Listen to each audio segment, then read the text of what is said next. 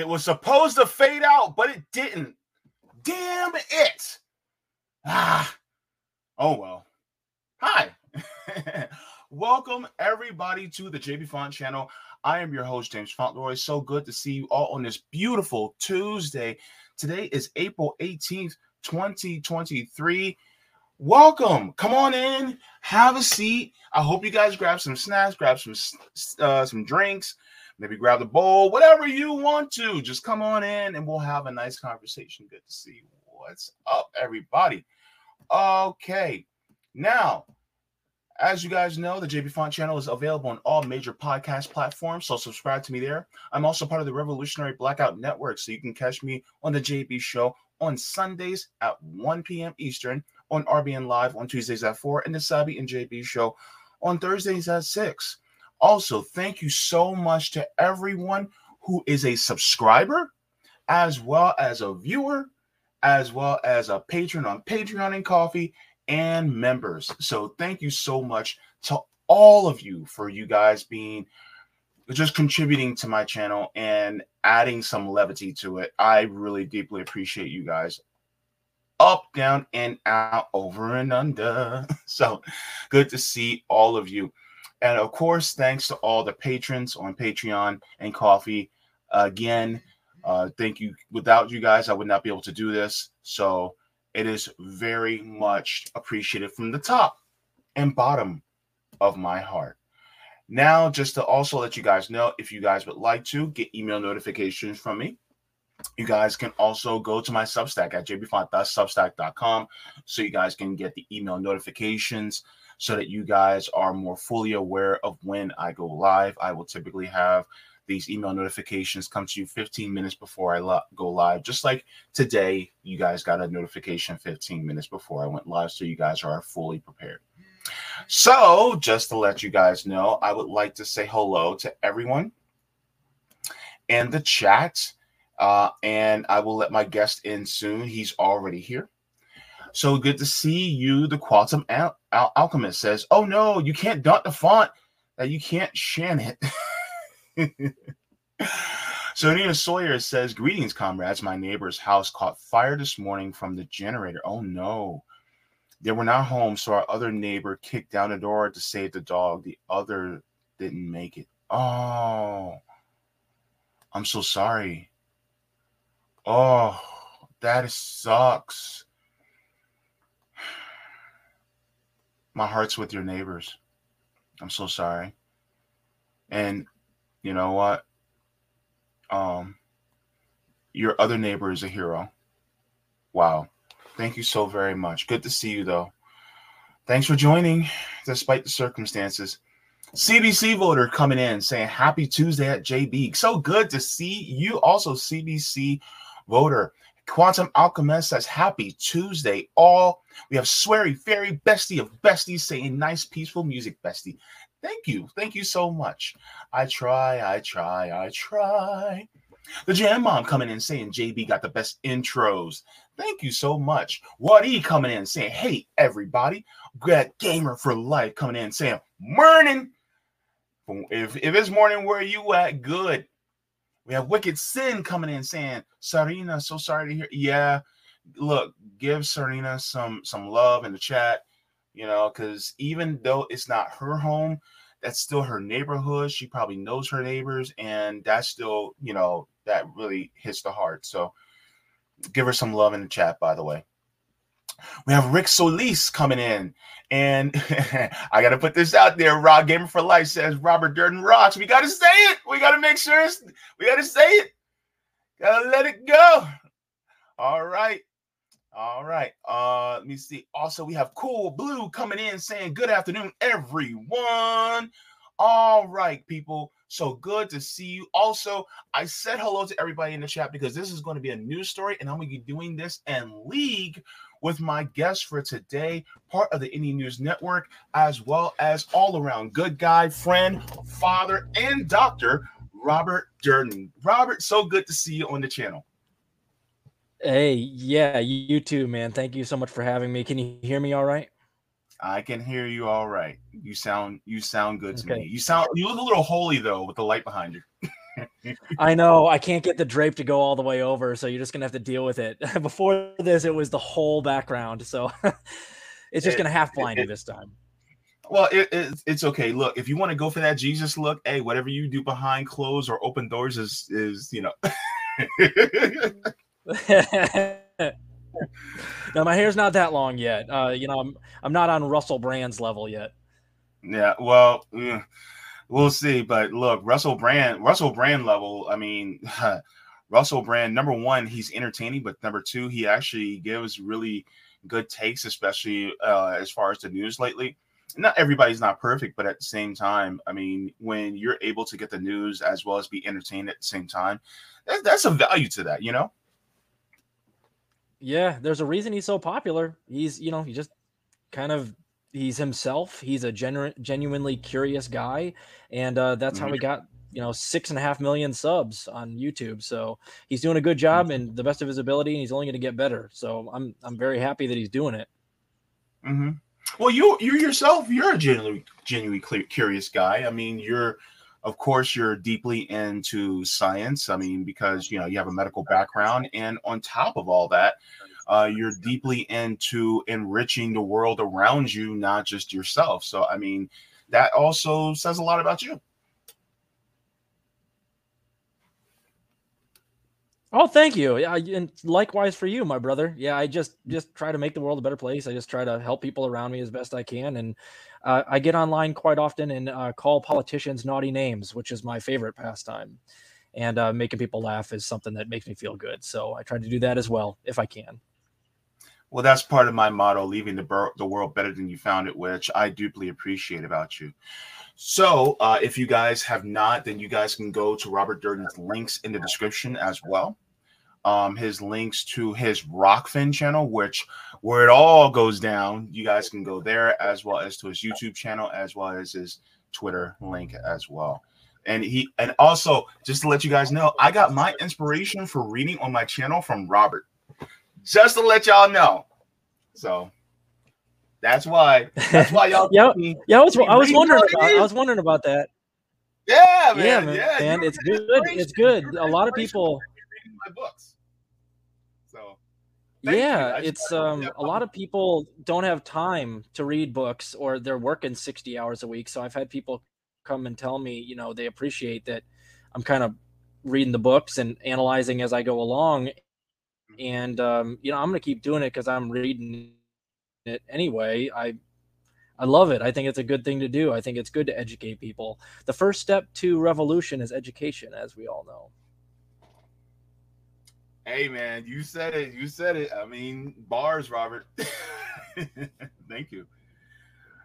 So, one of the things that we were going to talk about, and I sent you a couple articles as well, and I got a couple videos to show as well, as pertaining to these stories.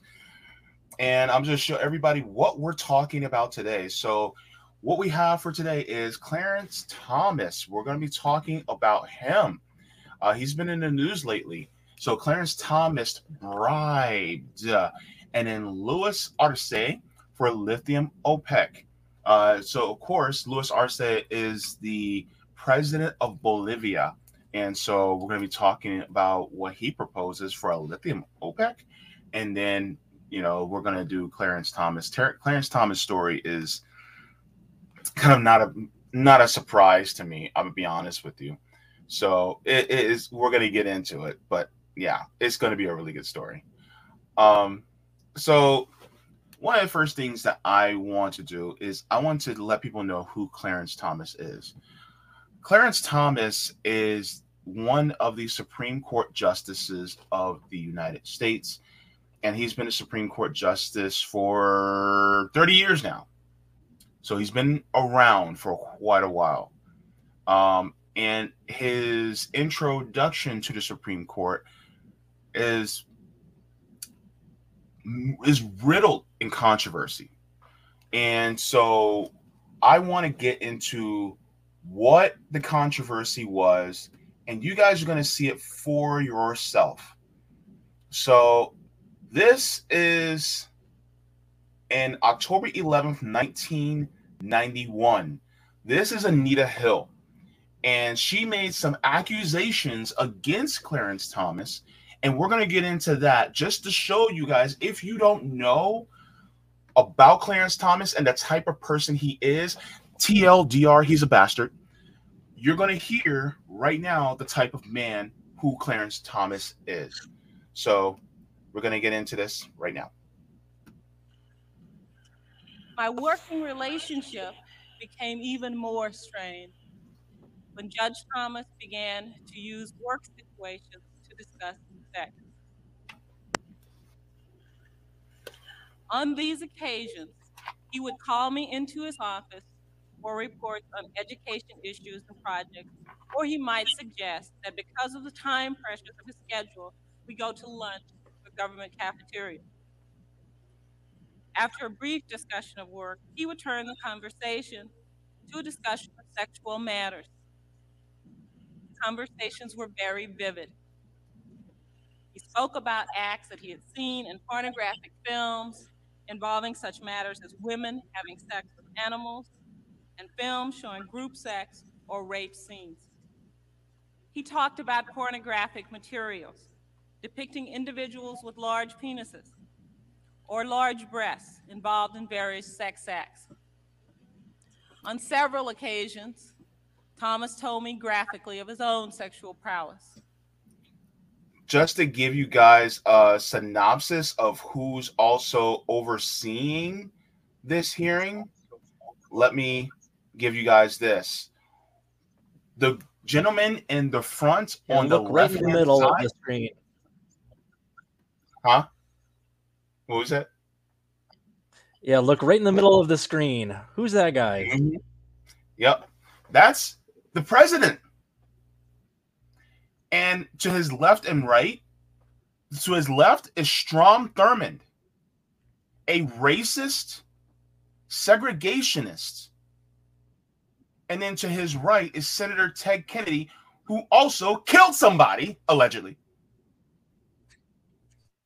So you have a racist, a rapist, and a murderer sitting right in front of a woman that is literally talking about her experience of sexual harassment.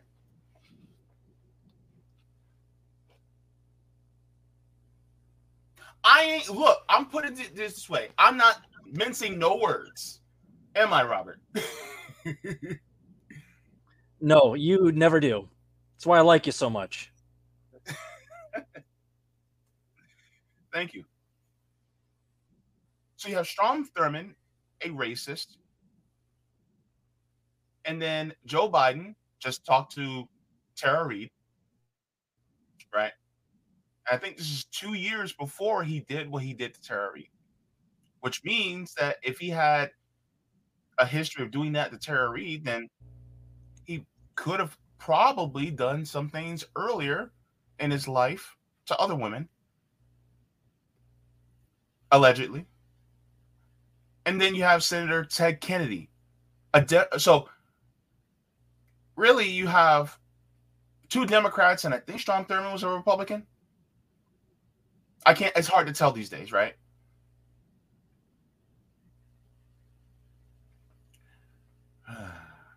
Jeez Louise. Robbie, you still there? Yep, I'm still there. Yeah.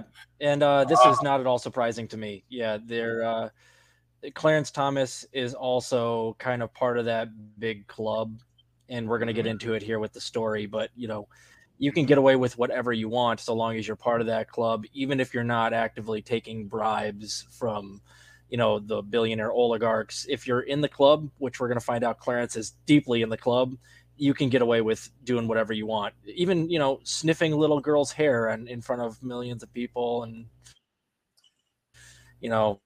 all the stuff that Joe Biden got away with. Mm-hmm. Let's continue just a little bit more. Breasts involved in various sex acts. On several occasions, Thomas told me graphically of his own sexual prowess.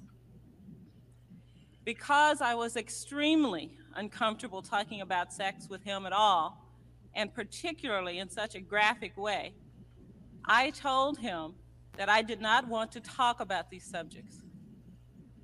I would also try to change the subject to education matters or to non-sexual personal matters, such as his background or his beliefs. My efforts to change the subject were rarely successful. Throughout the period of these conversations, he also from time to time asked me for social engagements. My reaction to these conversations was to avoid them by eliminating opportunities for us to engage in extended conversations. This was difficult because at the time I was his only assistant at the Office of Education. By the way, he was her boss. Yeah. So that is who Clarence Thomas was and is. He's a pig. Let's just put it out there. Yep. He's a pig. Yeah. Like, imagine and what and sorry, Joe Biden and Joe Biden was integral into her being treated like that and being treated like that in public. It's one of the things that's most disgusting about him as well. But they all kind of get away with it, don't they? If you're part of the rich person club, you don't have to follow the same rules. We've seen numerous scandals. I mean, Andrew Cuomo, Mike Bloomberg, really from both sides of the aisle, Donald Trump, they all kind of get away with the same things. I notice a pattern here, don't you? Yeah. And it just goes to show that, Joe Biden was integral into getting Clarence Thomas approved through the Senate judiciary into getting Clarence Thomas into being a justice of the Supreme Court, overseeing extremely important cases in our country revolving our very lives. And this man, this pig, has been on the seat of the highest court of the land for over 30 years. So if you want to figure out why the reason why our nation is really a shit show, well, look no further at people like Joe Biden and Clarence Thomas, Strom Thurmond, and Ted Kennedy.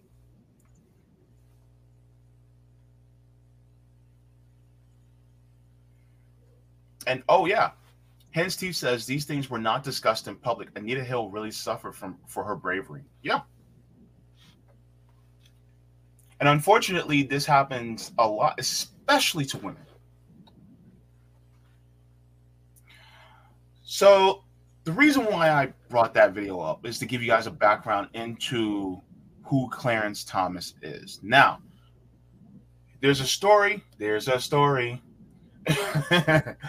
of Clarence Thomas that came out recently out of ProPublica that we're going to discuss.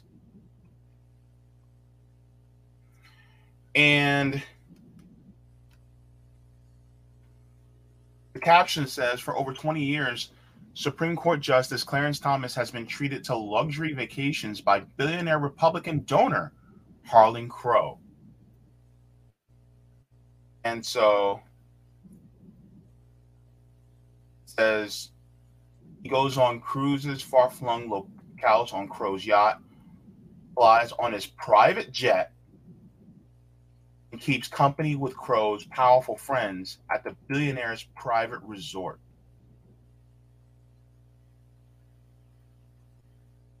So, as the extent of Crow's largesse has never been revealed until now.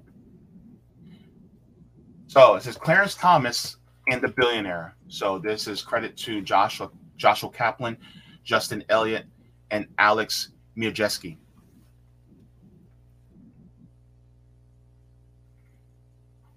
So as in late 2019, right after the U.S. Supreme Court released its final opinion on the term, Justice Clarence Thomas boarded a large private jet headed to Indonesia. He and his wife were going on vacation, 9 days of island hopping on a volcanic archipelago on a super yacht staffed by a coterie of attendants and a private chef. If Thomas had chartered the plane and a 162-foot yacht himself, the total cost of the trip could have exceeded $500,000. Fortunately for him, that wasn't necessary. He was on vacation with a real estate magnate and Republican megadonor, Harlan Crow, who owned the jet and the yacht too. Are you surprised by any of this, Robert? No, not at all. And that's the way these things work with in terms of bribes going between powerful people. For instance, Harlan Crow is just a billionaire who wants to influence politics. He says he's friends with Clarence Thomas, which, you know, you're allowed to have friends, but these billionaires are savvy in that they never do any quid pro quo bribing. What they do is instead they pamper you and they create a lifestyle and immerse you in it because they have, you know, infinite money. So what they do is they befriend somebody that they know is in a position of power that can give them help in the future. That's Congress people, that's the president, that's people on the Supreme Court, and they immerse you in a rich person, lavish, ostentatious lifestyle that you become addicted to. So they don't have to bribe you per se.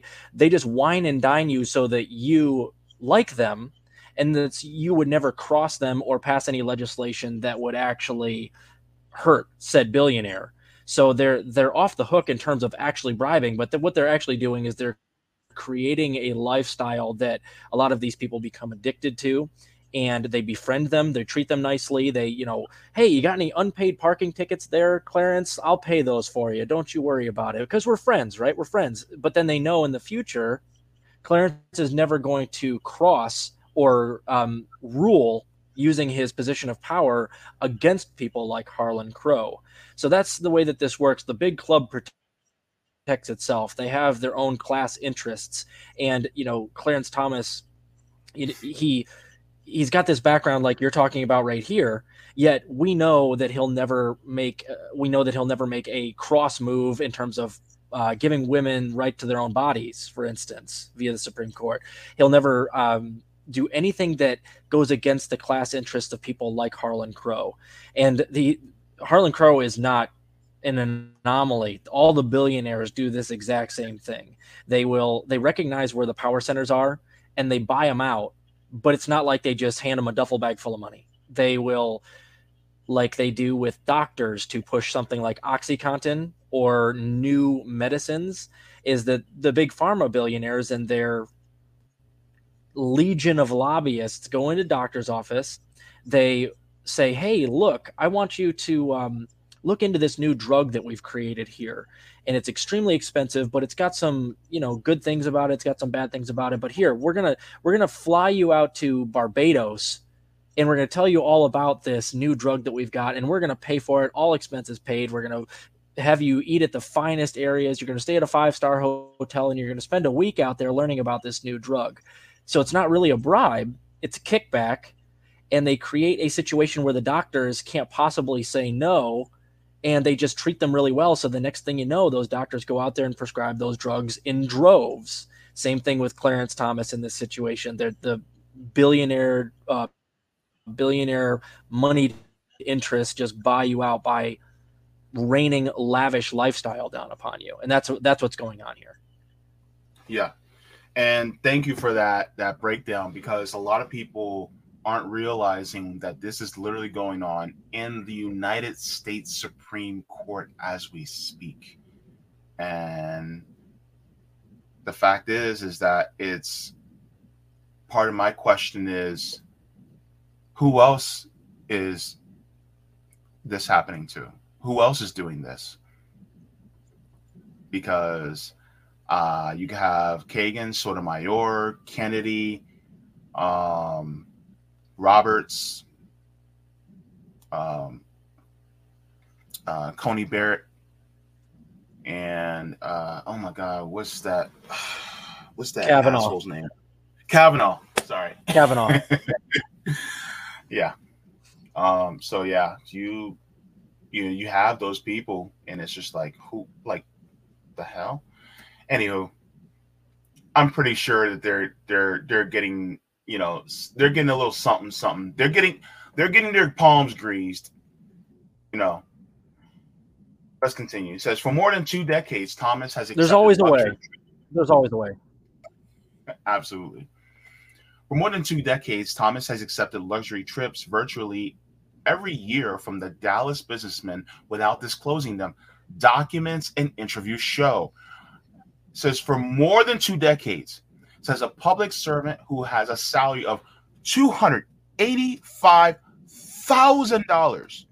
He has vacation on Crow's super yacht around the globe. He flies on Crow's Bombardier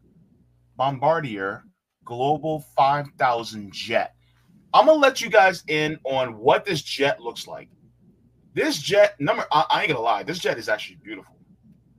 As somebody who kind of likes planes, this jet is beautiful.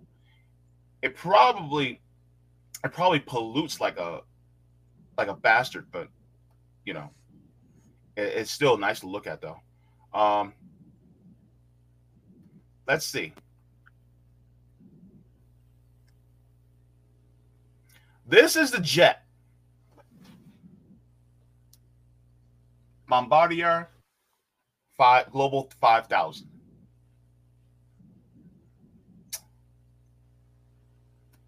That's what Clarence Thomas has been flying on.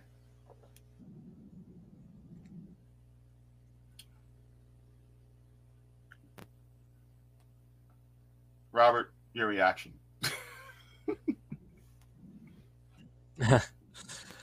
My reaction is that Clarence Thomas, he does make a fair amount of money, and most of these Congress people, their actual salaries, they're not poor people, but they're not on the same level as Harlan Crow or these billionaires, so they can't actually afford to even stay at these type of hotels or to fly on these types of planes.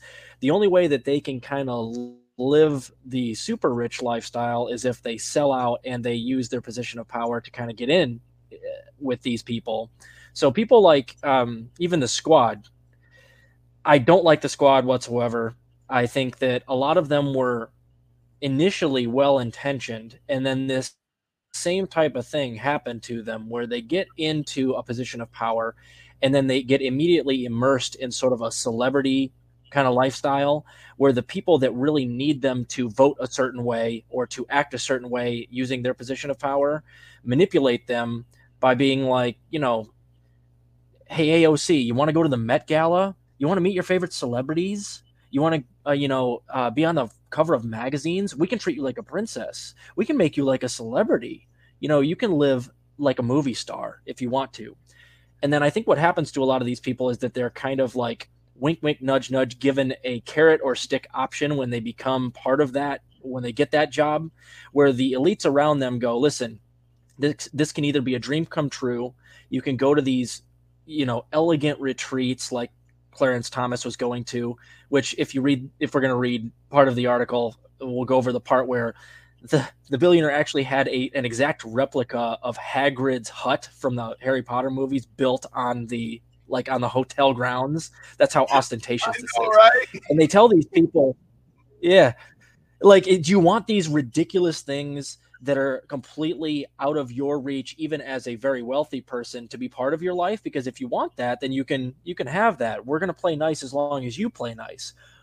Or we can ruin your life. We own the mainstream media. We have people that we know at the CIA and the FBI that can dig up dirt on you. If there's anything you've ever done that's embarrassing in the past, we're going to find it and we can publicize it and we can ruin you and we can kick you out of Congress or we can kick you out of your position. No matter what it is, it's your choice on what you want to do. So I think that like the Squad and a lot of these people, they realize when they get into positions of power that they can either play along and become part of this billionaire run cabal that runs this country and a lot of the Western world, or they can be ruined. Now, I'm not saying that that's necessarily what Clarence Thomas did. I don't know. But I think a lot of the Congress people, like the Squad, they had good intentions. Like Cori Bush, I'm fairly certain she had good intentions. And then she got in there and she's like, well, shit, I can either take this book deal that they're offering me and, you know, make a ton of money off of other things, other connections that I can make within the Democratic Party apparatus, or I can be like a 2-year congressperson and they'll destroy me if I don't play along. So it's so all encompassing and influential that a lot of these people, they get in there, there's no way to get out, and they just succumb to this lavish lifestyle that makes it super easy on them, so long as they make horrible decisions for the American people. And that's what Clarence Thomas and really most of the Supreme Court has been doing as long as I've been alive anyway. Yeah, absolutely. And the thing is that a lot of people are just not aware of this. And it, you know, this is one of the reasons why we talk about things like this, because I don't think this is limited to just Clarence Thomas. It continues, says he has gone with Crow to the Bohemian Grove, an exclusive California all-male retreat, and to Crow's sprawling ranch in East Texas. And Thomas typically spends about a week every summer at Crow's private resort in the Adirondacks. Now, I was like, what in the hell is the Adirondacks? So I had to look it up. I was like, what? Like, Robert, have you ever heard the Adirondacks? Yeah, yes, I have. Yeah, it's show everybody what that is. Okay. This is crazy, guys. Like, yo. Okay, if you just Google the Adirondacks, bro, this is the Adirondacks. Like, dude. Look at this. Yeah. It's like the mountain range you see in the backdrops of movies. Yeah. This is wicked. Look at this town, bro. Bro, look at this town. Yeah. And remember that vacation that Clarence Thomas just went on, right? Estimated $500,000. He makes $285,000 a year, which is a lot of money, but it would still take him 2 years at least, just if he saved everything he frickin' made to just go on that vacation. So that's the way they get you, is like, these people have unlimited wealth. They can buy and sell politicians who are just like normal, everyday rich people, and they can do whatever they want. They can get them to do whatever they want by showering these things upon them. Jeff Bezos, I think his yacht has a yacht inside of it. Like it has a helipad. It has a helipad, and all he's got to do, and I'm sure it goes down. I don't know if anybody's looked into it, but I'm sure that Jeff Bezos wines and dines, you know, politicians or people that are judges, local politicians, city council people. If they're playing a part in the plan that these billionaires have to keep everything under control, you better believe they're being invited on these lavish, you know, super yachts and super planes and out to private islands. You know, I mean, we don't have to go down this rabbit hole, but I mean, you just saw what happened with Epstein. He's not an anomaly. These billionaires and people that have all this influence, there wasn't just like one Epstein. He's part of a web and a connection network that all do this same type of thing. Yeah. So when I heard this, I was like, what in the hell is the Adrian?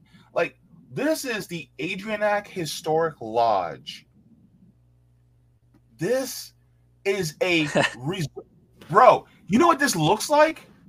This looks like the Grand Floridian at Walt Disney World. Yeah. Yep.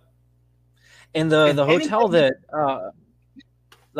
Harlan Crow invited Clarence Thomas to it's not that big, but it's just as opulent looking. I mean, it's invite only. You're only allowed to go to it. It's not open to public, no matter how much money you have. You have to be invited by Harlan Crow. And of course, Clarence Thomas, who would never have a taste of anything like that, the only way he could go is if he gets an invite from Harlan Crow. So it's not a quid pro quo, but it's like, you scratch my back, I'll scratch yours. And this is how it works between all of these rich people and Congress people and judges. And man, this is some shit. All right. So that's what I had to stop and be like, what in the hell was that? Just in case anybody's curious, because look, I'm so broke, I never even heard of the Adirondacks. Dear God. Okay. So it says the extent and frequency of Crow's apparent gifts to Thomas have no known precedent in the modern history of the U.S. Supreme Court. These trips appeared nowhere on Thomas's financial records. His failure to report the flights appears to violate a law passed after Watergate that requires justices, judges, members of Congress, and federal officials to disclose most gifts, two ethics law experts said. He also should have disclosed his trips on the yacht, these experts have said. Thomas did not respond to a detailed list of questions.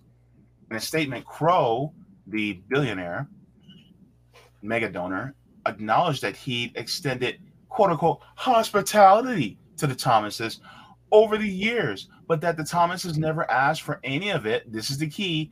And it was, quote, no different from the hospitality that we have extended to our many other dear friends. Bullshit. I am calling bullshit right now. Dear God.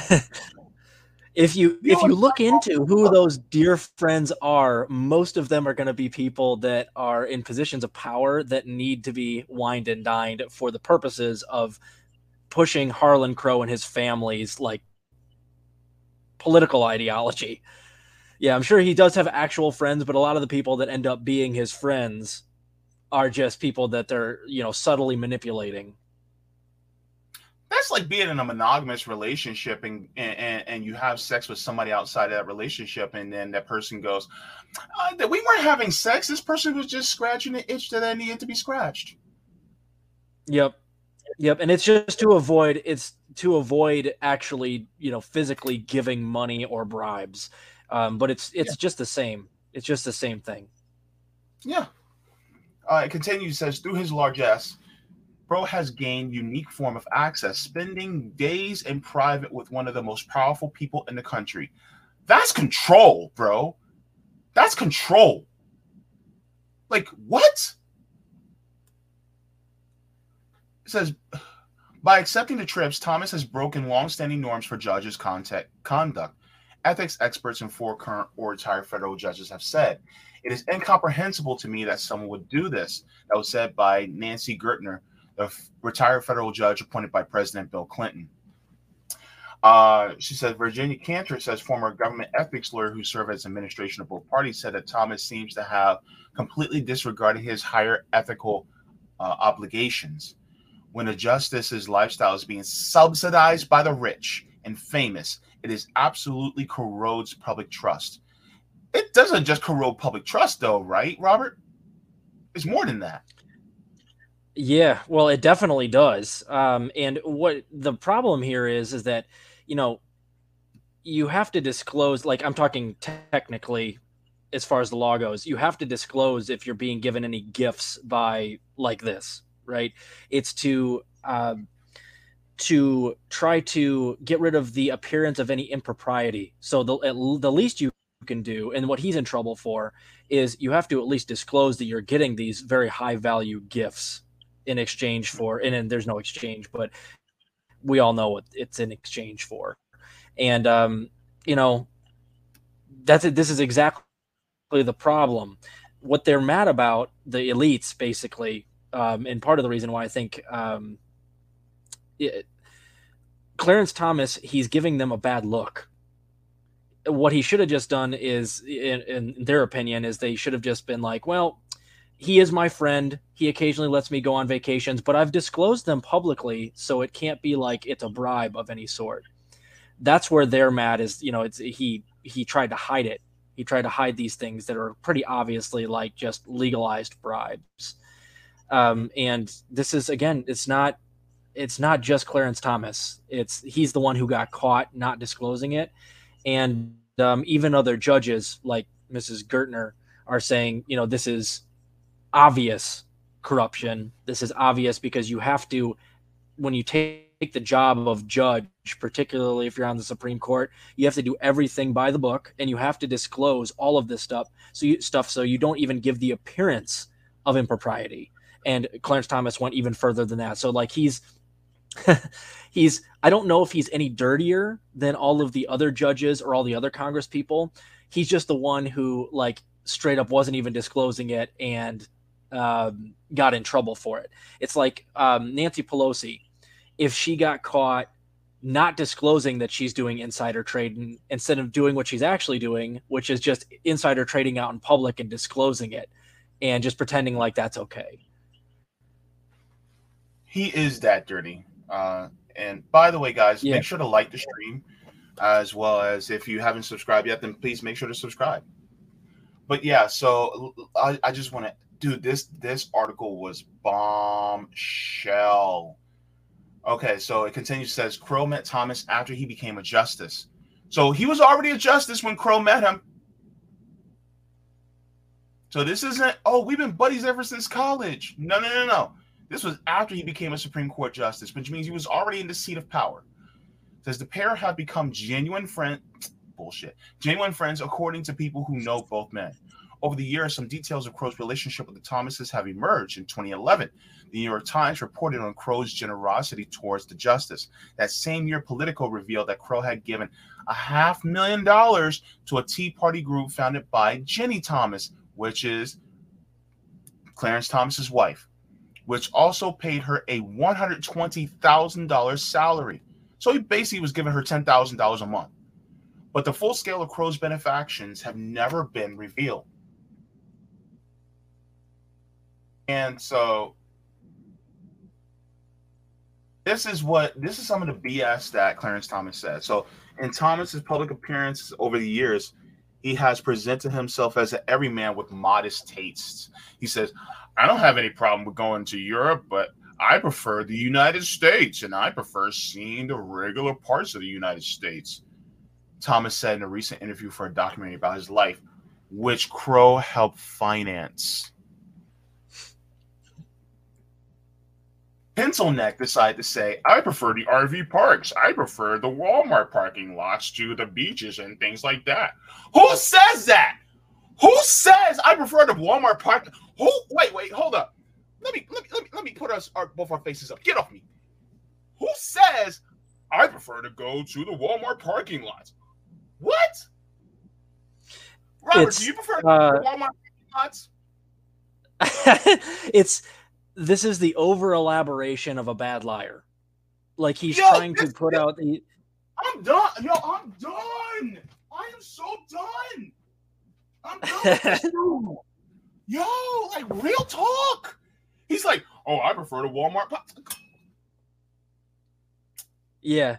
No, it has nothing to do with it. He doesn't actually like those things. He's saying what he thinks the everyman wants to hear and wants to hear from him.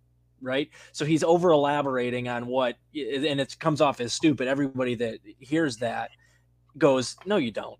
No, you don't.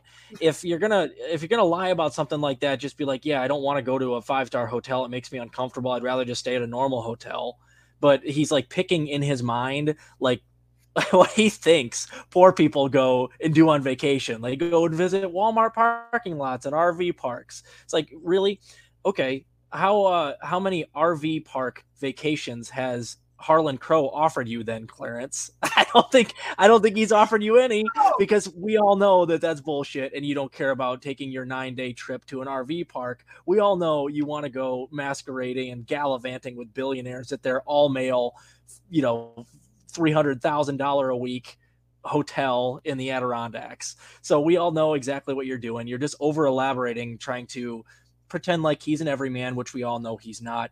And even if he weren't going to like billionaire funded hotels, he still makes nearly $300,000 a year. So we all know that even at that salary, do you spend a lot of time in Walmart parking lots there, Clarence? Methinks not. You don't. This isn't.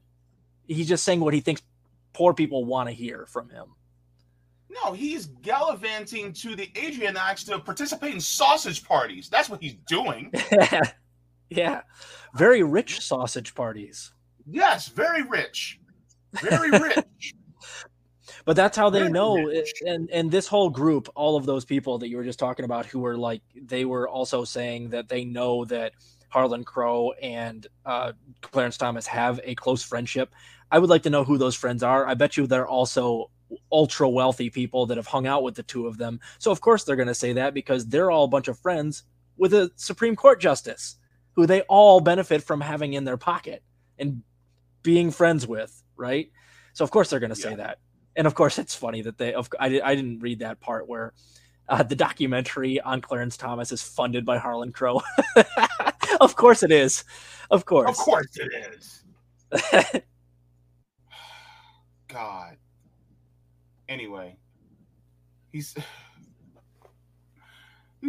I don't even know if I can read this, but I'll have it. He said, I prefer RV parks. I prefer the Walmart parking lots to the beaches and things like that. If that was the case, then why would you go to the Adrianax every single year, Clarence?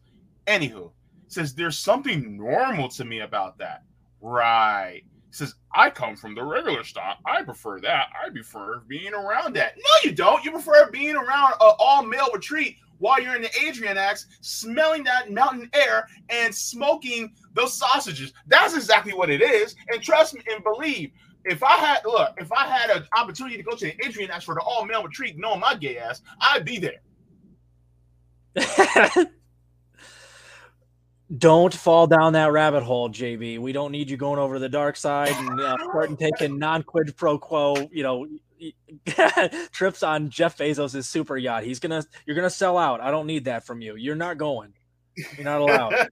He's like, no, I know they have gorgeous, go-go boys over there that some hot 30-year-old pool cleaner. But JB, God damn it, just stay here. Stay with the proletariat.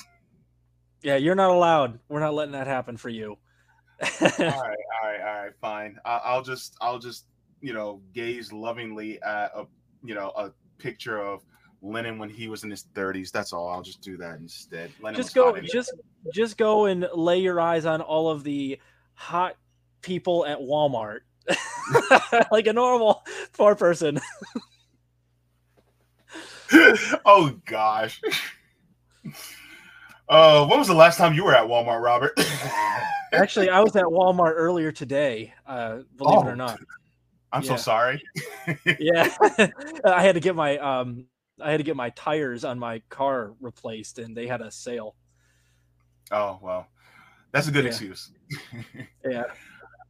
All right. So, this is another part. It says Crow's private lakeside resort. By the way, he has a private resort.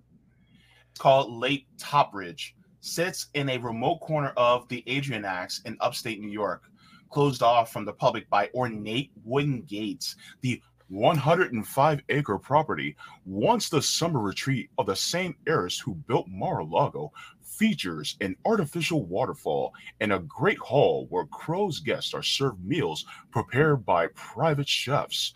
Inside, there's a clear evidence of Crow and Thomas's relationship, a painting of the two men at the resort, sitting outdoors, smoking cigars alongside conservative political operatives. A statue of a Native American man, arms outstretched, stands at the center of the image, which is photographic in its clarity. Yo, I had to say it like that because that's really how opulent this bullshit is. This is the painting, by the way.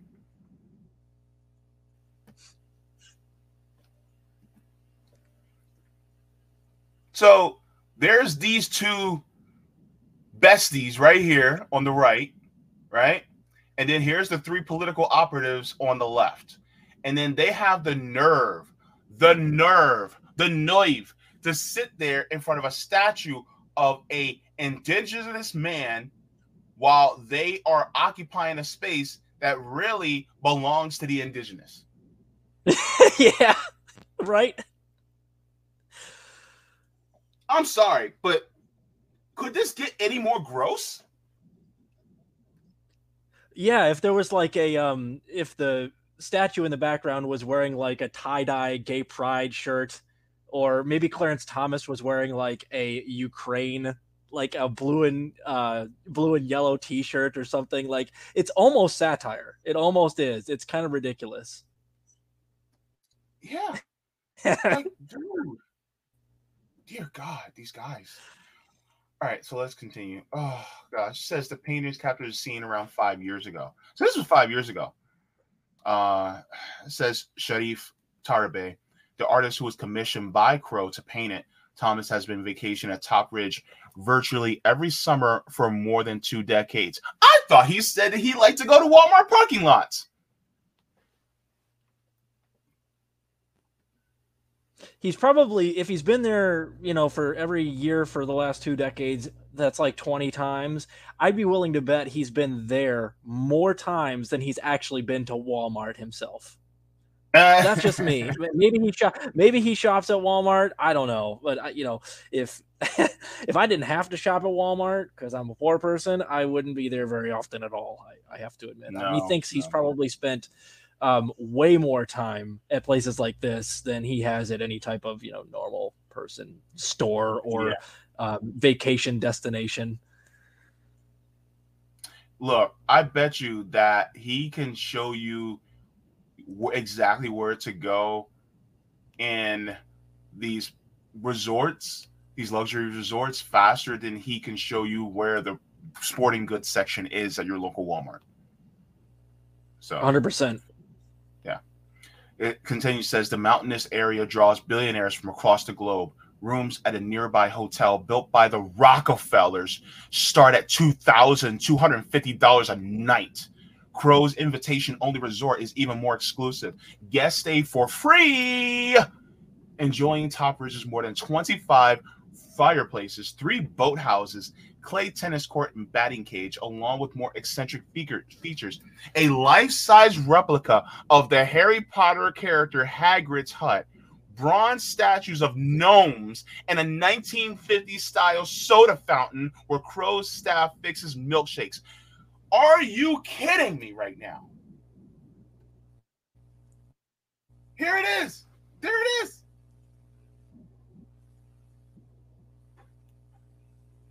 Look at that. Good God. Oh my gosh. During one trip at July 2017, Thomas's fellow guests included executives at Verizon and PricewaterhouseCoopers, major Republican donors, and one of the leaders of the American Enterprise Institute, a pro-business conservative think tank, according to records reviewed by ProPublica. The paintings of Thomas at Top Ridge show him in conversation with Leonard Leo, the Federalist Society's leader, regarded as an architect of the Supreme Court's recent turn to the right. Now, I also want to show you guys this.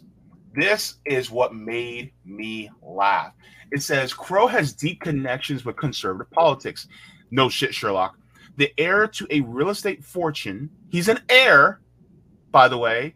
Everybody talks about, oh, you got to pull yourself up by your bootstraps. Apparently, Crow hasn't.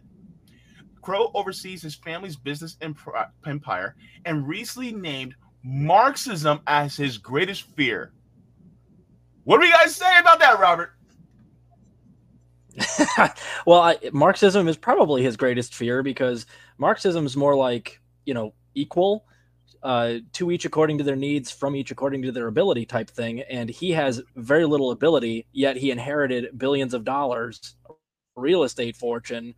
So yeah, if there was a Marxist society, his way of life, the life where you're building Hagrid's replica hut in your front lawn and you have a super yacht with a helipad on it, that way of life goes extinct if there was a Marxist society. So of course, Marxism probably is his greatest fear, but as a Marxist, I would love nothing more than for there to be no more people like Harlan Crow. And if the people, I don't have a problem with people making some money, but at the same time, the days of this person owning this amount of, like, what was it, over 100 acres, 102 acres or whatever, and having mansions that they invite heads of state out to, and people that run think tanks, that lifestyle is gone in my world, in my ideal world. So I'm not surprised that he's afraid of Marxism. It would put an end to all of this, all of these rich kids being able to buy whatever they want.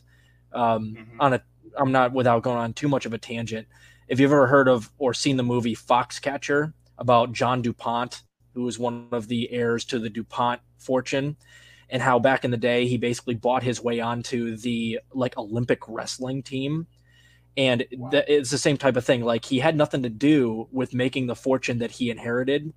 And so he basically was into wrestling, bought his way onto the Olympic team, had them move onto his property to train.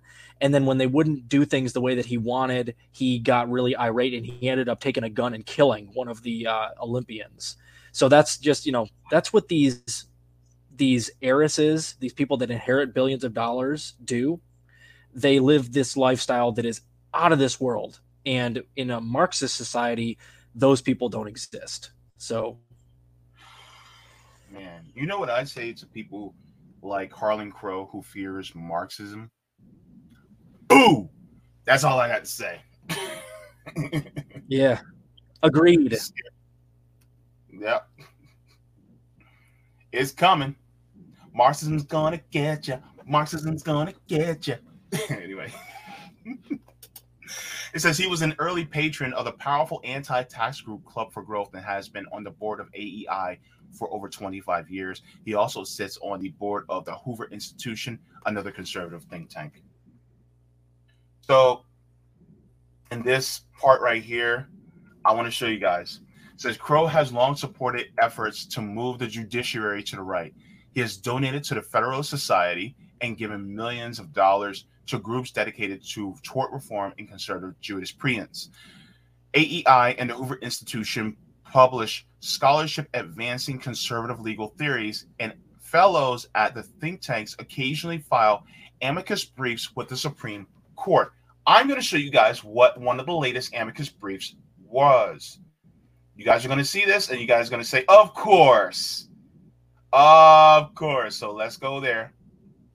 This is the Hoover Institute, their amicus brief. Hoover Institution says Hoover senior fellows file Supreme Court amicus brief in case challenging President Biden's student loan debt relief program. Of course, Robert. Of course. Not at all surprising. Not at all surprising. The Hoover Institute actually, INN did a 3-part series talking about breaking points and their funding. This is ancillary, but it's kind of related. The Hoover Institute actually funded Marshall Kozlov, who was part of Breaking Points. I'm not sure if he still is, but he was working with Sagar and Jetty on their show. And when Marshall Kozlov was doing anti-BDS, so pro-Israel protesting, when there were protests for BDS to, fight for the rights of Palestinians to exist, it was astroturfed by the Hoover Institute. So Marshall Kozlov is basically a pawn of the Hoover Institute as well. Isn't also the Hoover Institute, or is it a different think tank that's associated with the military industrial complex? I'm sure they all are. Most of those right-wing think tanks are very hawkish towards Russia and particularly China. But I don't know for a fact. I'm sure that they are. That's kind of their purpose. Okay. Because I know that Sagar and Jetty especially has been hawkish as far as this proxy war in Ukraine. And so to know that he's backed by the Hoover Institute just tells me everything I need to know about him. And it also tells me everything I need to know about Crystal Ball and how she's willing to sit there next to Sagar and Jetty day in and day out and talk about being left and right-wing populists when in reality, people like Sagar and Jetty are really just pro-war. And this is the same guy that says he wants to be the only blue water navy that actually determines the rules-based order of the world. And I'm paraphrasing. But the thing is like, who are you to determine what people go by as far as the world order? Really, it should be by sovereignty, by different people of different countries. But apparently Sagar and Jetty doesn't believe in that, because if he did, then he would not be pushing and championing this proxy war in Ukraine. He'd be calling for actual peace, but he's not.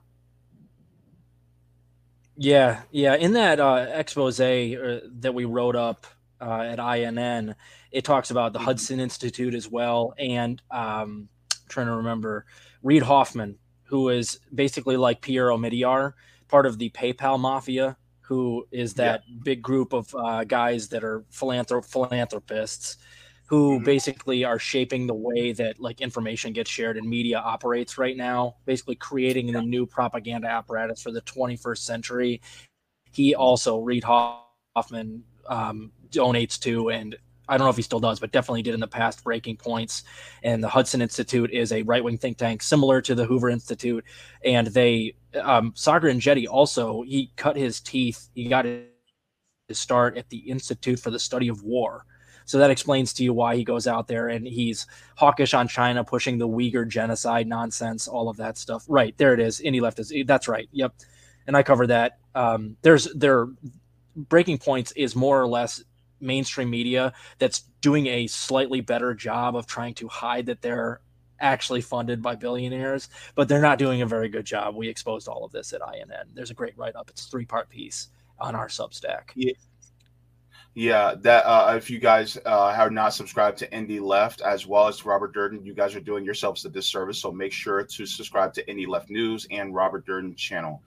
But just to let you guys know, and this is my particular opinion, Breaking Points is just mainstream media with an independent media veneer. That's all it is. I mean, anytime you have an independent media outlet that can pay $10,000 for their desk, you know there's nothing really independent about them. So just keep that in mind whenever you guys look at them. Now, you can glean from them whatever news stories and things like that. I'm fine with that. That's cool, you know, because there's some news stories that they may cover. But at the same time, keep in mind, they're no different than CNN, MSNBC, Fox News, New York Times, Washington Post, and all the others. They're no different. It's just they make it look like they're part of indie media. So. Yep. And when you have like the last story, the Hoover Institute dipping its fingers in, you know, the judiciary, right-wing politics, and also dipping its fingers at Breaking Points, you know that there's a problem. You know that there's a problem there with that. That's not indie media. Yeah. But I got about 20 minutes if you want to get to the Arce story, but then I got to get going to pick my daughter up from school. Yeah. So if you guys would like to, you guys can get to that story. This article is also going to be in the description as well. But this story by Arce is also going to be an interesting one. It's not that long of a story, but I wanted to make sure to cover this. But you guys, you know, our courts are not, you know, legit like people think they are. And the thing is, they really control our lives. Now, just to let you guys know, if you guys can, please make sure to like the stream as well. And if you guys have not subscribed, then please make sure to subscribe. So the next story we're going to be covering is Louis Arce for lithium OPEC. So we're going to be talking about that story as well. And I want to get into that right now. So let's get in. Where's my link? Here it is. All right. So this is out of, it says Bolivian president calls for joint Latin America lithium policy. So this is Louis Arce. This is the president of Bolivia. And this is out of La Paz. It says Bolivian President Louis Arce said on Thursday he will be willing to jointly design a lithium policy with other Latin American countries to benefit their economies, echoing a similar proposal from Mexico's president. Bolivia has an estimated 21 million tons of untapped lithium resources, the most worldwide, in an area sprawling salt flats delineating the so-called lithium triangle that includes northern Chile and Argentina. Robert, remember what Elon Musk said? Yeah, I do. He says we'll coup anybody we want in regards to lithium because Tesla needs the lithium for their batteries. Mm-hmm. And the last thing he said was deal with it. That tells you who we're dealing with. Yep. Again, that just tells you what these billionaires think of in their minds, like how they're like, you know, take over a country, no big deal. We'll just destabilize. We'll actually install people that are willing to let us move into their country and plunder their resources. You know, these people get away with like literal murder. You know, ask Salvador Allende in Chile back in the day. That was a literal boots on the ground coup, and he ended up, I think, committing suicide after he had won the presidential election, and then with a CIA-driven coup, he actually was driven to suicide soon afterwards. Yep, and then they installed Pinochet afterwards. That's right. Yep. Mm-hmm. So it continues. It says, this is a quote from AMLO, President Andres Manuel Lopez Obrador. AMLO says, we must be united in the market in a sovereign manner with prices that benefit our outcomes. And one of the ways already proposed by Mexico's president is to think of a kind of lithium OPEC. It says the objective is to position Bolivia, Chile, Argentina, and Peru as potential promoters of new forms of energy storage that will make it possible to overcome the use of fossil fuels. Demand for lithium used in rechargeable batteries in cars and electronics pushed prices for battery-grade metal to around $85,000 per ton at the end of last year. So 2,000 pounds of it, so costs about $85,000. Arce expressed concern about foreign meddling in the lithium business, particularly from the United States. He's right. He said, we don't want our lithium to be in the Southern Command's crosshairs, nor do we want a reason for destabilizing democratically elected governments or foreign harassment. So he called the United States out.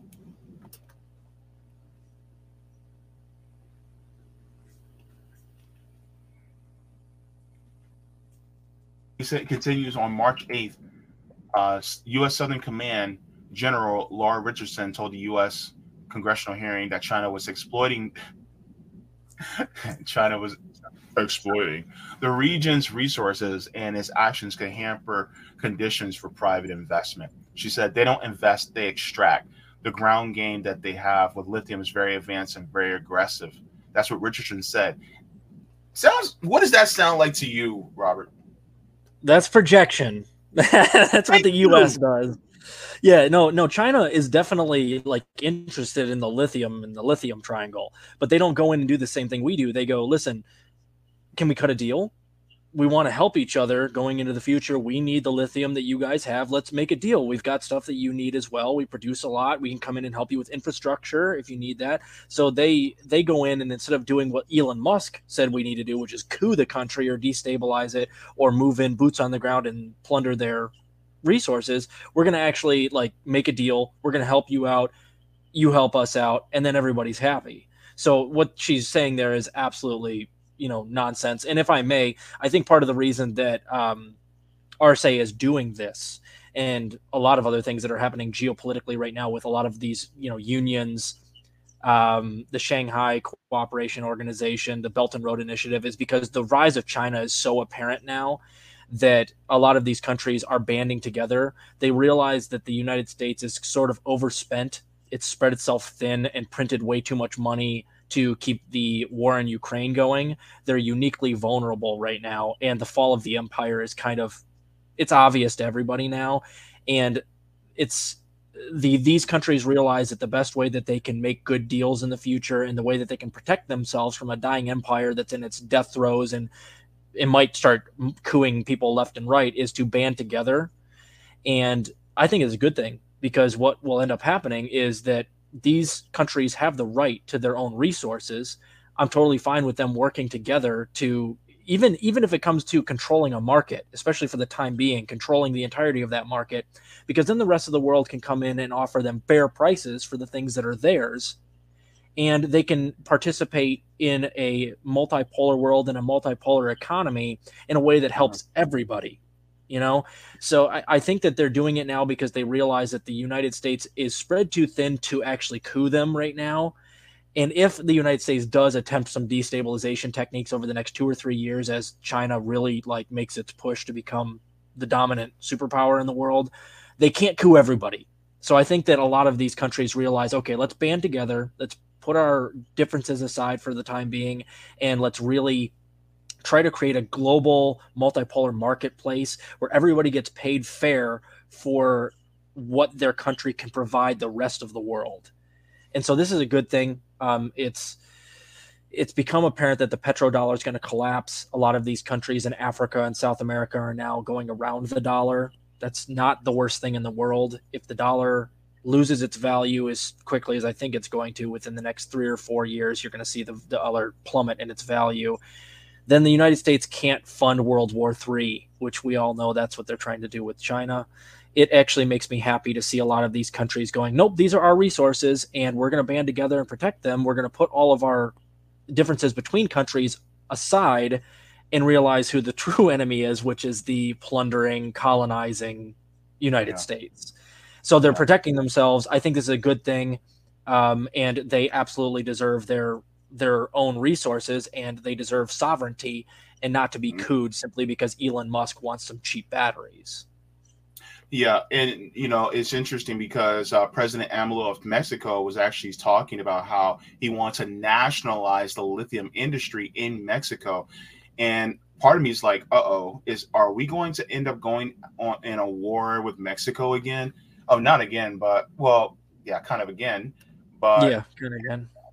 This came out not too long ago, but this is out of RT. It says former Mexican President Jose Lopez Portillo was a CIA asset according to recently declassified documents. So they do not like AMLO now because he's going to the opposite direction that they want him to go. Yeah. AMLO is going to need, he's got the right rhetoric and he's got the right idea and he wants to be part of the multipolar world. The problem with what's going on with him is that he happens to share a border with us, which means he's uniquely prone to our invading Mexico. So he's got to be more tactful. But here's the thing, and I forget what show I was watching yesterday. I think it was New Atlas with Brian Burlatek. It might have been Danny Haifong's show. I can't remember. They talk a lot.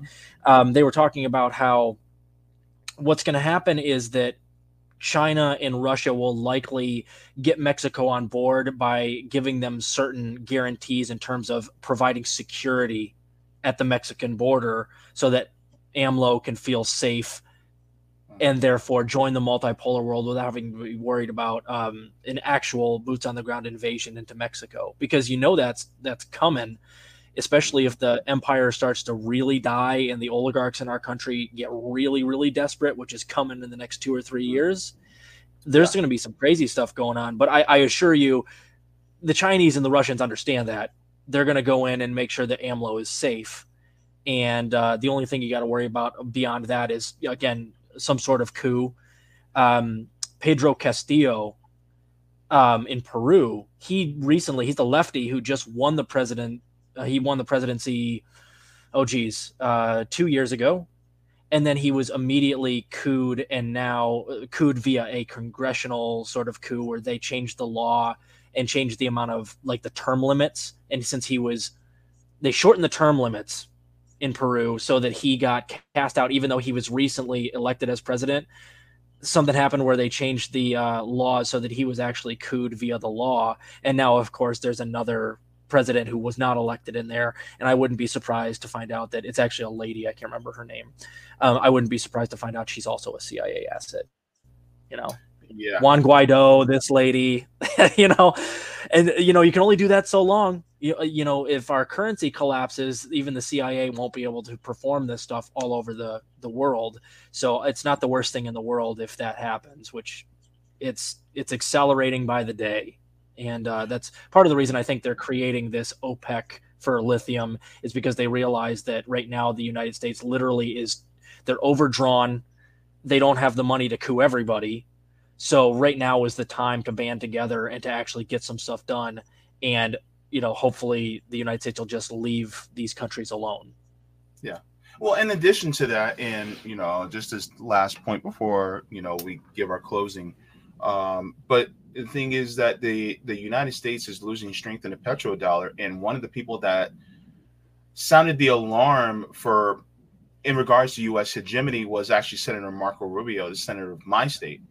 And he was basically saying that if we lose strength in the petrodollar and the United States, and these other countries, have really, we go into a more of a multipolar world, the ability to inflict sanctions on other countries will be diminished, greatly diminished. So sanctions against Cuba and DPRK and Russia and Venezuela will be greatly diminished, which is good news for the working people there and good news for those countries who are trying to build themselves up. And I know that there's going to be some pain felt here, especially by this country, because these capitalists, these dictators are not going to allow that pain to be felt by them. They're going to make sure the pain's being felt by us. But I don't know. Do you feel like it's worth the pain that we may end up feeling here at home? Yeah, I kind of do. For the first reason, the petrodollar only affects people that have money. So like poor people, if you don't have any dollars, you can't lose anything. We've already lost everything. All the poor people in this country, 70% of Americans live paycheck to paycheck. So it's like if the dollar loses its value, it's like, oh, great. So the $90 I got in my bank account just lost $30. It's really going to hurt the people that have a ton of money. And the second reason is because we really need to avoid World War III. And right now, the way that this is unfolding, broad strokes, is it's kind of a waiting game for China. They've already won, China and Russia. They've already kind of won the Ukraine war. They've already won the economic battles where they've made a whole bunch of inroads and built bridges where we've burned bridges in all these countries where they've gone in and built infrastructure and helped and built allies where we've made enemies. So they're kind of like, they're in the lead. They want to wind the clock down. But what they really need to do is keep making these good deals and try to lure countries like Saudi Arabia into the BRICS system to collapse the petrodollar so that the U.S., and here's the other part, the U.S. can't finance World War III against China and Russia. So what the U.S. is trying to do is, while China's winding the clock down, is they're trying to finance and print money as fast as possible and then manufacture consent for World War III against China as best they can before the dollar collapses. And Marco Rubio is exactly right, although he's sounding alarm for the wrong reasons. He wants to continue sanctioning these places. So he's like, well, if the dollar collapses, it's going to, make our ability to sanction impossible. Yeah.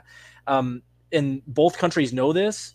And if the United States can't effectively manufacture consent for war against China pretty soon, and the petrodollar does collapse, it's a good thing for the world because then they can't finance World War III with a dead currency.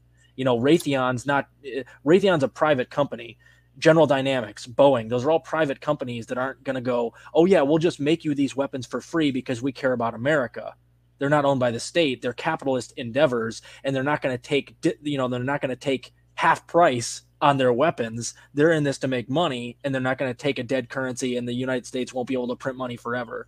So in a way, yeah, the hurt is going to come back on the poor people a little bit, of course, because when the dollar collapses, a lot of these companies, like for instance, the price of gas and consumer goods is going to go up because these companies will realize that the dollar isn't worth as much. So they'll adjust accordingly and make a gallon of gas will be worth $6.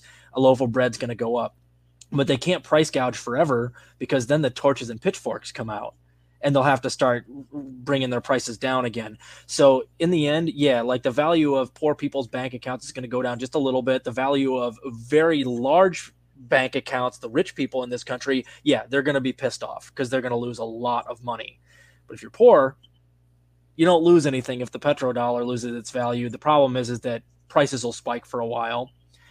But in the end, if we can avoid World War III, I think it's worth it. And in the end, 20, 30 years from now, after the United States kind of gets its act together and starts taking care of itself a little bit better and starts to show some socialist policies, then maybe we'll be invited for a seat at the big boy table with all these other countries who have decided that they're going to work together.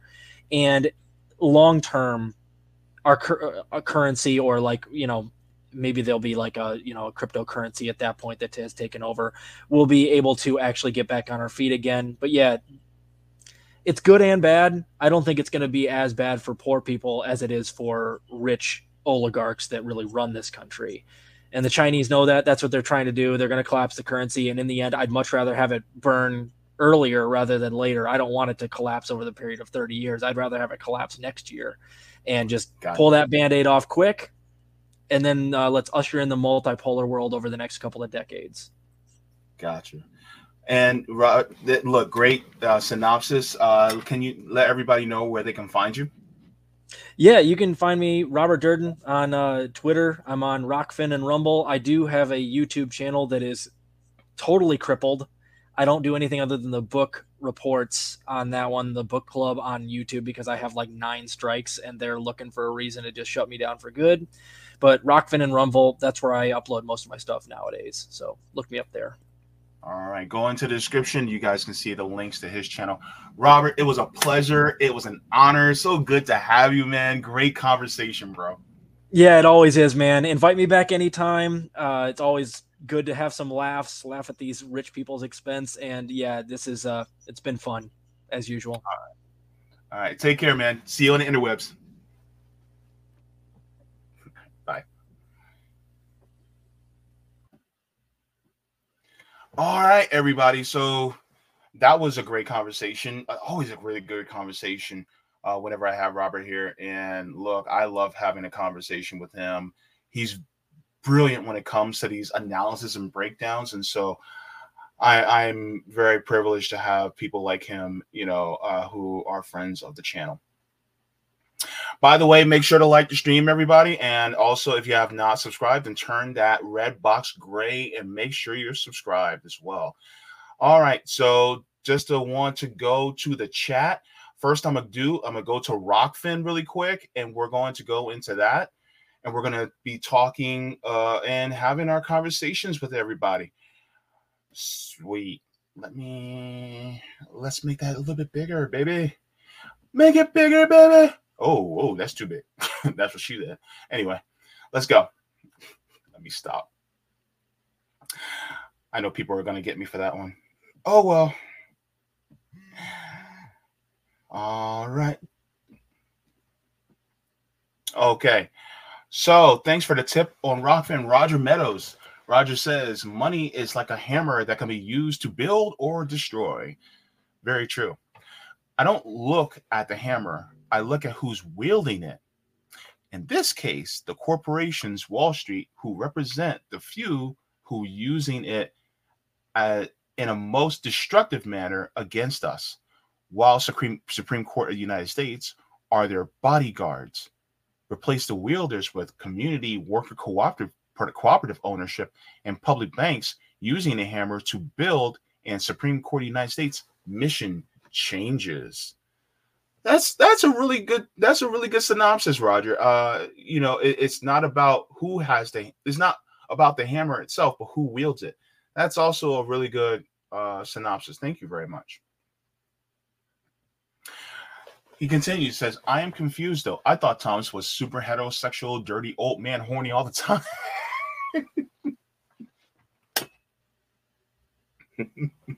How's he going to an all-male retreat? Right? I'm like, why are you going to a sausage party, bro? He says, besides being an Uncle Tom, that's what he's always been known for. Yeah, definitely. Also, I don't know why this is groundbreaking. Don't you guys remember when the Koch brothers hosted him and Scalia at their homes right before ACA came before Supreme Court of the United States that Charles and David was against? I forgot about that. But thanks for reminding me, Roger. But yeah, him and Scalia, man, Scabby Scalia. Roger continues and says, can we make a deal? Is exactly what we would do if the U.S. were a co-op ran. This outside pressure might force the United States to become a cooperative ran country just through indirect pressure, where U.S. government is not necessarily being told to adopt this new world, but will realize that if our government don't, we'll be isolated from the world unless we change our ways adopting public banks and worker co-ops. Oh, that's a good point. You know how, and Roger, you know how a lot of times people will talk about the DPRK, aka North Korea, and they'll talk about how it's so cut off from the world and it's so isolated from the world, when in reality, the United States is really the isolated one. And we're making ourselves, well, not us, but the government is making itself more isolated day after day, year after year, because it is the big bully on the block. And so now you got all the kids coming together going, look, if you want to continue to associate with us, then you got to play by our rules. This is a multipolar world, bruh. And so now we're going, oh, snap. I guess I got to play nice with everybody now. Right? Peep the game, people. Thanks a lot for that, Roger. Appreciate it very much. Also, coming into the list of things that are in the chat, Rick Solis says, I actually remember the hearings. I was homesick from school with a stomach virus, saw the whole thing, and I remember Biden. Oh. I don't remember this. Like, the earliest... how old was I during those hearings? I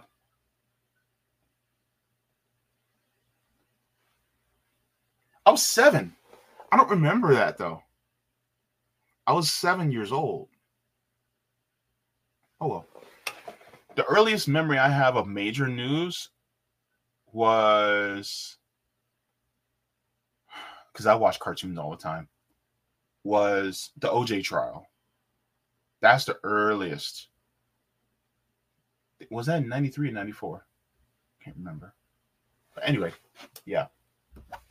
Serena says, the fact that liberals support Biden despite this shows how they don't care about policy or character, just a red-blue game.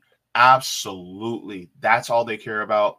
And it is no surprise that this is all they care about. And the thing is that they are continuously in it just to be a sports team that cheers for their team.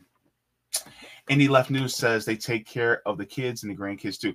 Yeah, so in regards to Harlan Crow and the other billionaires, they will also use the kids and the grandkids of some of these political officials and say, well, we'll help take care of them.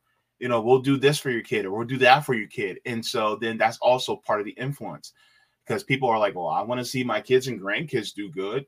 So if I can make like $170,000 a year, but then on top of that, not have to pay for college because this billionaire is helping me, well, you know, they're just giving a gift to my kid.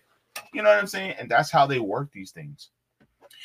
Serena says, I can't wrap my mind around the concept having a place that big and opting not to help people. Absolutely. Because the thing is that you have a conscience. Need I say more? General Avalon says these people don't have feelings. The only thing that matters to them are the numbers in their bank account. And they assume everyone is like them, especially people with the guns. A lot of people, they just like to think of themselves as temporarily embarrassed millionaires, which is completely and utter BS, but that's how they are.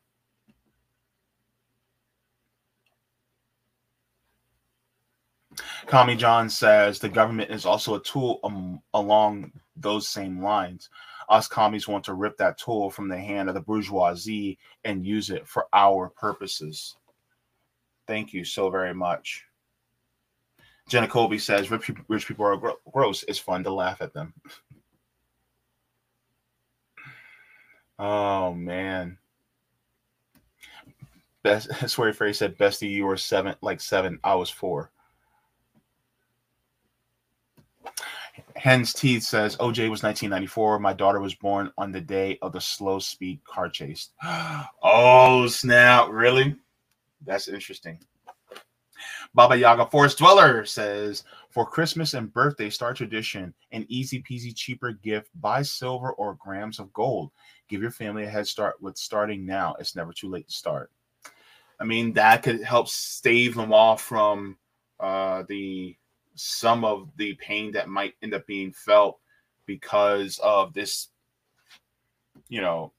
influence and economy crashing.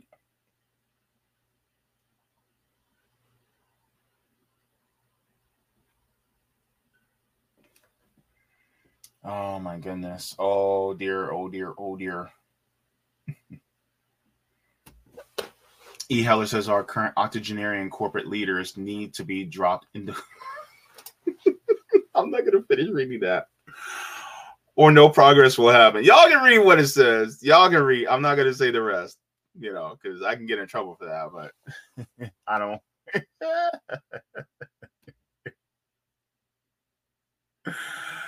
Oh, fire. Dun, dun, dun, dun, dun, dun, dun, dun, dun, dun, fire. Oh, jeez Louise. The Jam Mom says, note that Elon Musk is the Trump of the wealthy. He says the ish that he shouldn't. That comment about coup is exactly how the U.S. government works for business. Yep, that's exactly correct. Also, just to show you guys what me and Robert were talking about a little bit earlier about the expose that the Indian News Network was showing about what happened regarding Breaking Points. It says Breaking Point's new network features neocons and squad apologists. It says, let's take a deep dive into Breaking Points and their affiliates. This actually goes deep into it, as we were talking about the Hudson Institute as well as the Hoover Institute. And so this goes into it. And so, of course, it talks about, Breaking Points as well as what I like to call the legacy left. And so this is what they are. This, it talks about what's really behind them. And so, this is, really something that people need to pay attention to about who's behind these people, who's behind the people that are shifting the narrative, especially when they consider themselves or they label themselves as independent. Look at what are they doing? So this is also very interesting. I shared that in the chat. I'll share it again, but give it a look. Give it a look-see. Because it's very, very deep and very interesting. Yeah. So now, just to let you guys know, I'm thinking about going live again Thursday, just for maybe like one, maybe two stories.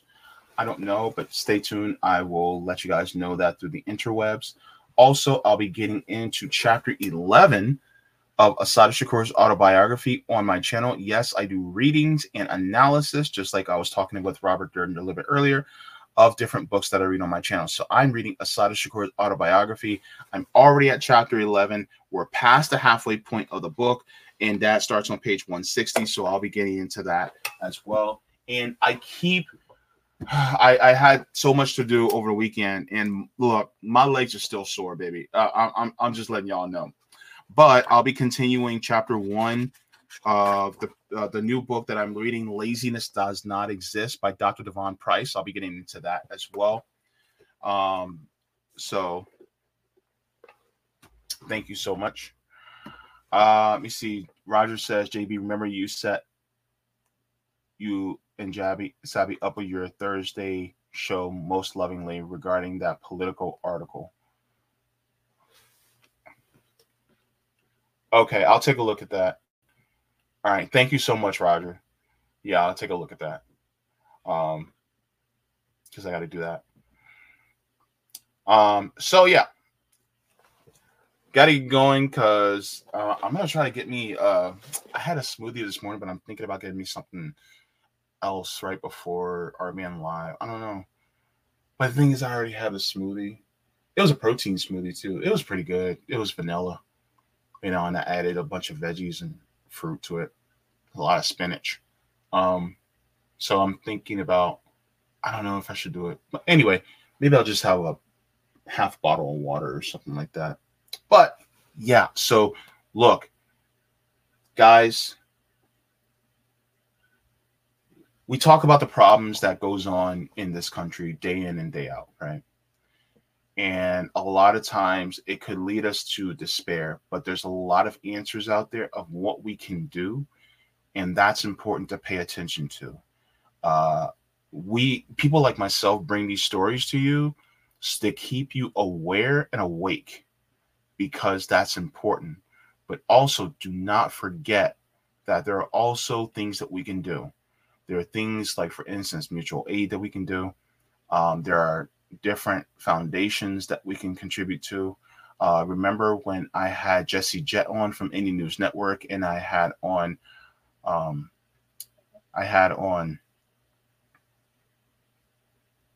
my gosh, I'm forgetting his name. For some reason, I'm having a blank out right now, and I hate it. You know what I mean? You ever had those? From Right Brain TV.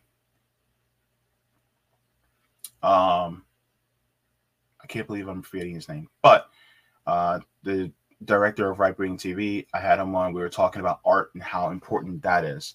That is also deeply important. If you can use that in order to get the word out, that's also very important. And join different organizations, right? If you know of different organizations that are helping the community directly, that is more helpful than contributing to any politician, right? You have politicians that are now going to announce within the next few weeks to a couple months from now, they're bidding to, run for president.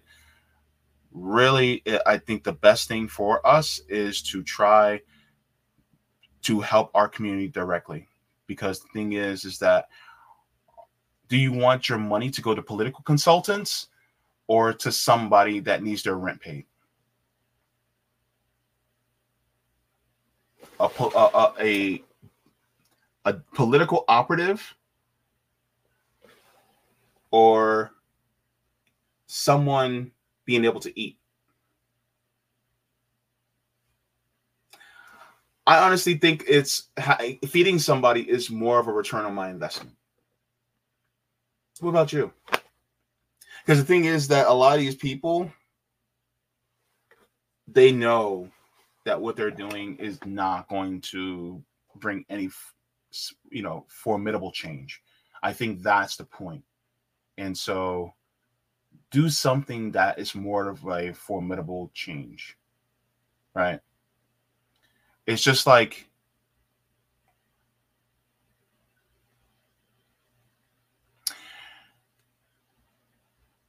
it's like trying to hammer the brick wall with a plastic toy hammer. And you can hammer and hammer and hammer and hammer, but you're not making any dents whatsoever. Versus, I may not have a really big hammer, but maybe I might have a little screwdriver, right? And that screwdriver, you jam it in a little bit, but you made a tiny dent. At least you did something. See what I mean? Plastic toy hammer or a screwdriver? Which one's going to do damage first against that brick wall? Because you can say, oh, I got a hammer, but if it's not having any effect.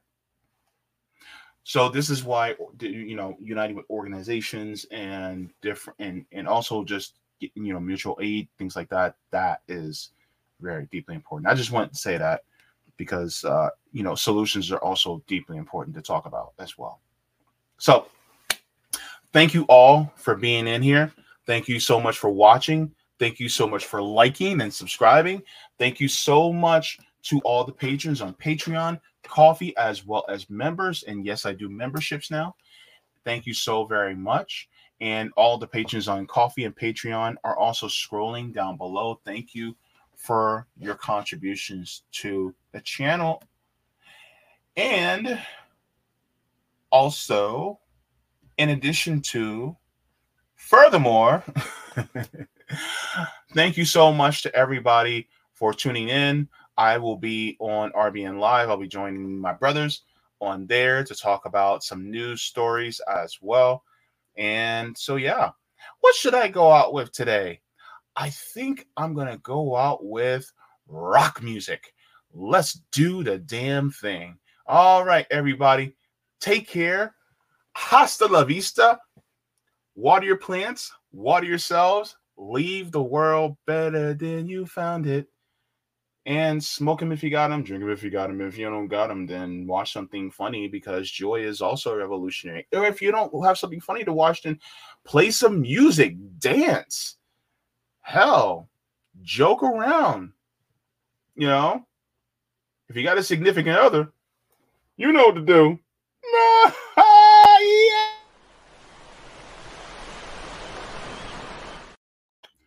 Forehead kisses. Mwah. Y'all thought I was gone. Nope.